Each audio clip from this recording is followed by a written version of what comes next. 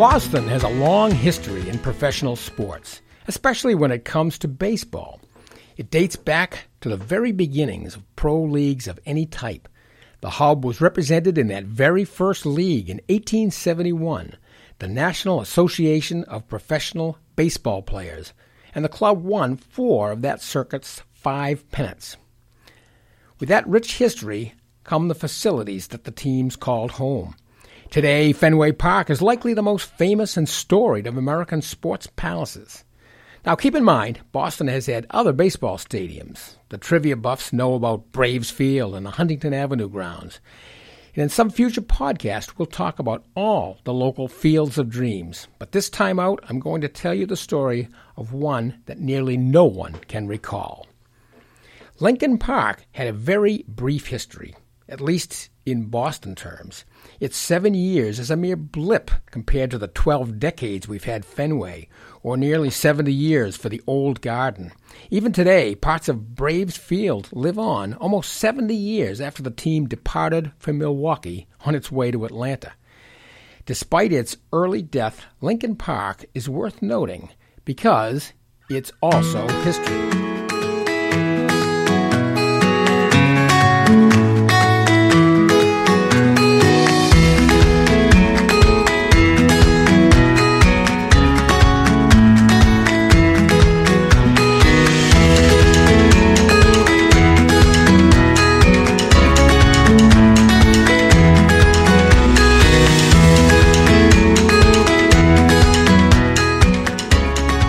Boston's history of black baseball is not exactly stellar. The Red Sox were the very last team to integrate as Elijah Pumpsy Green took the field a full 12 years after Jackie Robinson as a pinch runner. In fairness, the crosstown Braves were ahead of them, signing center fielder Sam Jethro in 1950. Before the late 1940s, blacks were not allowed to play in either the American or National League due to the ironically named Gentleman's Agreement. It banned a sizable portion of the population from playing the national pastime. Some of the best players ever to step up to the plate or throw from the mound were denied that chance to do so for no other reason than the color of their skin. Although the agreement was never put in writing, and its existence was even denied by those in power, it was strictly enforced. One can only guess what early baseball would have been like with such stars as Satchel Paige, Josh Gibson, Buck Leonard, Monty Irvin, and cool Papa Bell playing in their prime. This, of course, is not news. Many stories have been told of Jackie Robinson's bravery and Branch Rickey's statesmanship, changing the course of sports history. Those men did not erase the evils of the past, but their actions ensured future generations of baseball players would no longer endure the indignity of automatic exclusion. With the gates of the American and National Leagues closed to those of African American descent, there existed a separate set of major baseball circuits known collectively at the time as the Negro Leagues. Although teams were established in many major U.S. cities, Boston never hosted one. Strangely enough, though, Boston was also one of the very few major cities with a so-called black baseball park. Built as a private business, hoping to make a profit, it was also constructed out of feelings of hope and maybe wishful thinking. Before we seek out this mystery stadium called Lincoln Park, let's talk a little bit about black baseball in general and the strange journey I took in finding the location of this long-lost park. The earliest organized black league was the National Colored Baseball League. It was formed as a minor league circuit built to feed the 2 established majors of that time, the National League and the American Association. We actually had a local team called the Boston Resolutes. While trying to negotiate for a home field, they opened on the road in Louisville. During that first series, league officials got word that neither the Nationals nor the Americans had any intention of hiring black players. With that news, investment collapsed and the Colored League disappeared overnight. The members of the Resolutes, still on the road, all took jobs at local Kentucky restaurants as waiters just to earn train fare back to New England. The first attempt at a black major league came in 1920 by noted promoter Rube Foster. the Negro National League. A second National League formed on the death of the first and continued operation until 1949. Other leagues, such as the American Negro League, Eastern Colored League, and East-West League sprang up as well. If you're a baseball fan, you've probably heard of the more famous clubs: the Homestead Grays, Pittsburgh Crawfords, Kansas City Monarchs, Brooklyn Elite Giants. At the time, they built reputations as large as any of the teams in the all-white majors. The All-Star games were played at Chicago's Comiskey Park, and the stands were filled by people from all parts of that city. Boston played only a peripheral role in the formation and continuation of the various black leagues, but not for lack of trying. For 50 years, attempts were made by locals to create a true team for the area to support. Instead, the city saw a parade of clubs form, disappear, and sometimes reappear, but never quite capturing the entire city's imagination. You can come up with all sorts of theories as to the lack of success. There was competition from the Braves and Red Sox. There was a high degree of racism, and the talent was spread thin among the several local organizations trying to make the breakthrough to the big time. No one club ever seemed to break away from the pack. Let's go back in Boston's history a little. In 1903, the first of two teams to be called the Boston Royal Giants came to life, joining the existing Greater Boston League. The club's rivals were the Medford Independents, Cambridge Washingtons, Malden Riversides, West Newton, and Allston. The Royal Giants existed off and on for a half-century. Sometime before the First World War, the Royal Giants were supplanted as local favorites by the Boston Tigers, managed by Bob Russell. He was involved with the black baseball community. He promoted games with many of the big teams from around the country when they came here to play. In the 1920s, the Tigers were taken over by another promoter, Arthur A. Johnson, who ran the team until 1935. In the 1920s, a local team called the Philadelphia Colored Giants came into existence. It wasn't from Pennsylvania, but many of its players were. To avoid some confusion, the name was shortened to Philly Giants. These early teams did not have homes to call their own. Some played at Dorchester Town Field, today called Doherty Field, while Carter Field on Columbus Avenue was the more popular location. Carter Field, sitting next to Northeastern University's parking garage, still exists today as well. Approximately 1930, a piece of land on Mass Ave, formerly occupied by a Boston Consolidated gas tank, was turned into a private baseball diamond. Unlike the fields in Dorchester or on Columbus Avenue, the newly christened Lincoln Park, named for Abraham Lincoln, was enclosed and contained a ticket booth and locker rooms. It held seating for 6,000 fans. The bulk of the wooden bleachers ran parallel to the third base line along Girard Street in Roxbury. The first base stand attached to the third base seats behind home plate and ran perpendicular to them along Chesterton Street. A separate set of bleachers also ran parallel to Chesterton farther out in the outfield. The locker room sat just outside the grandstand at the edge of the fence near the corner of Chesterton and Girard Streets.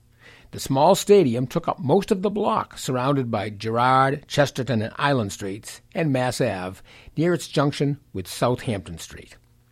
It may not have been as large or as renowned as its local counterparts, Fenway Park or Braves Field, but it was a welcome home for many teams for the next 7 years.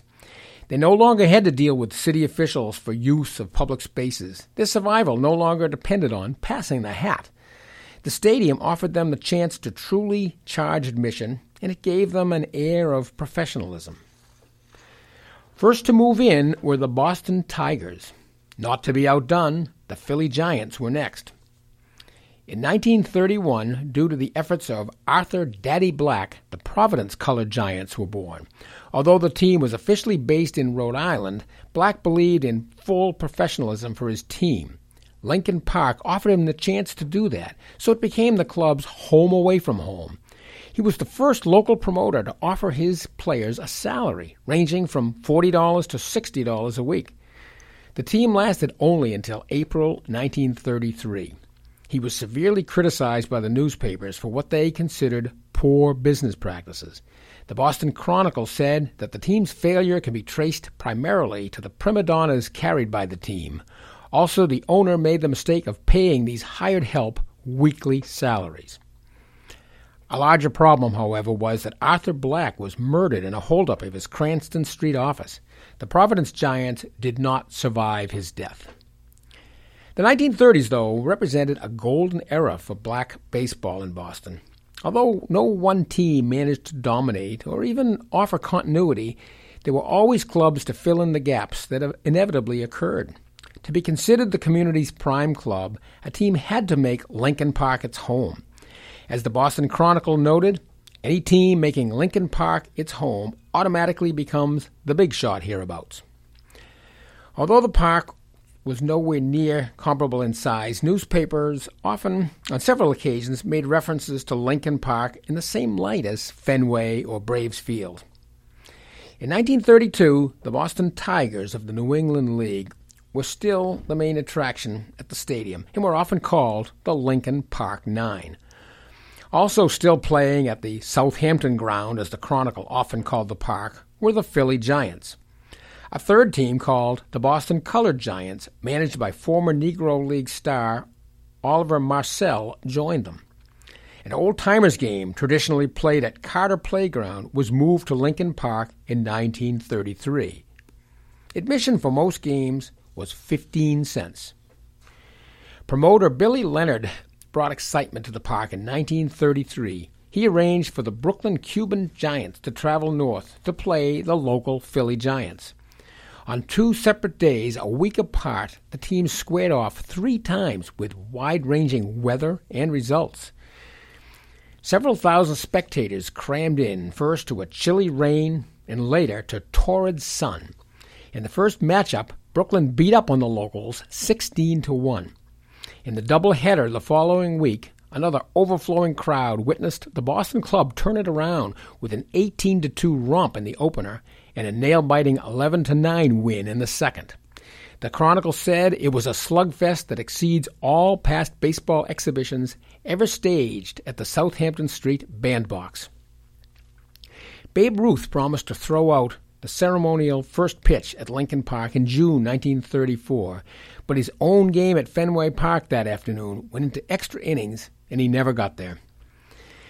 That year, several more local clubs emerged as tenants: the Pullman Porters, the Colored House of David, and a new version of the Royal Giants.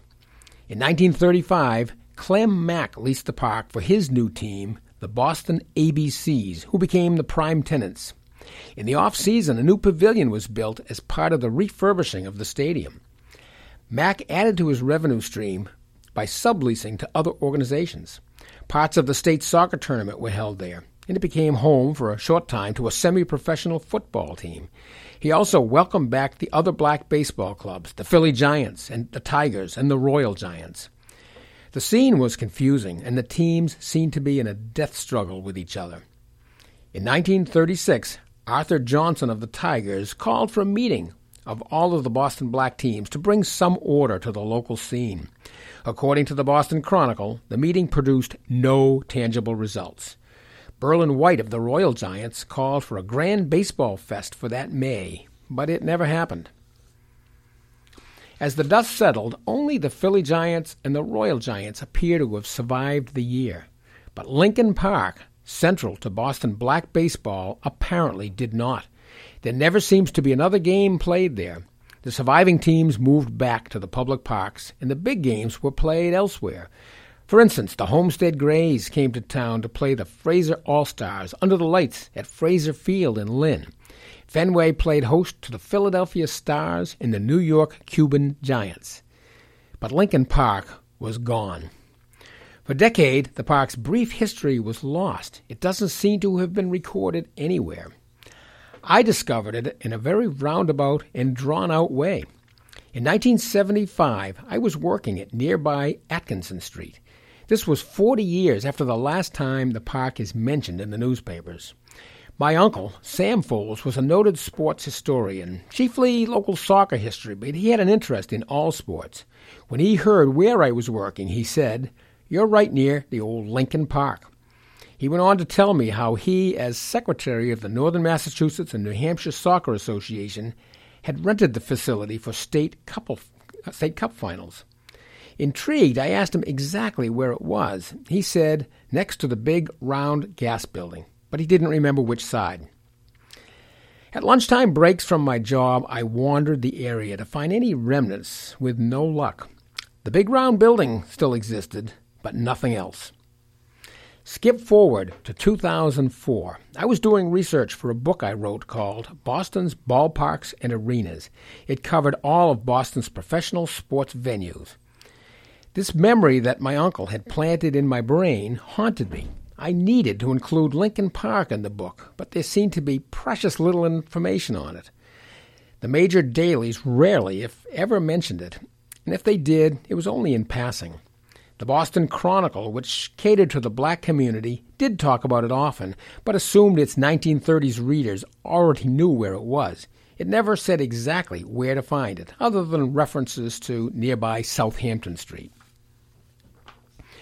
Armed with just two clues, the big round building and a street name, I became obsessed with finding it.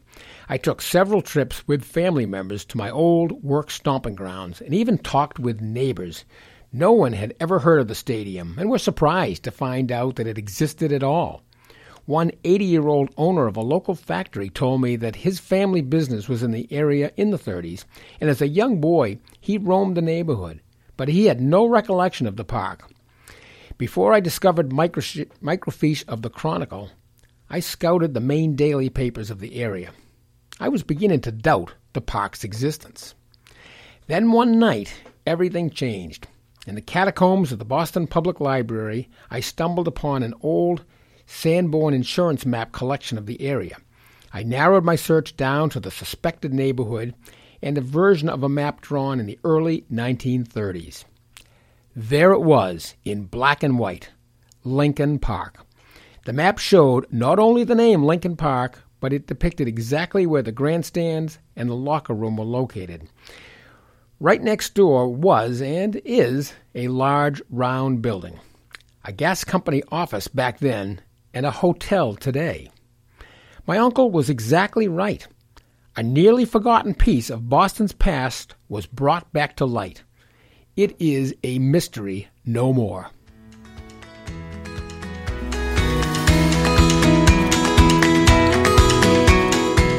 Thanks for listening. Come back next time for more tales and tidbits of New England as we dig out another story from Allen's archive.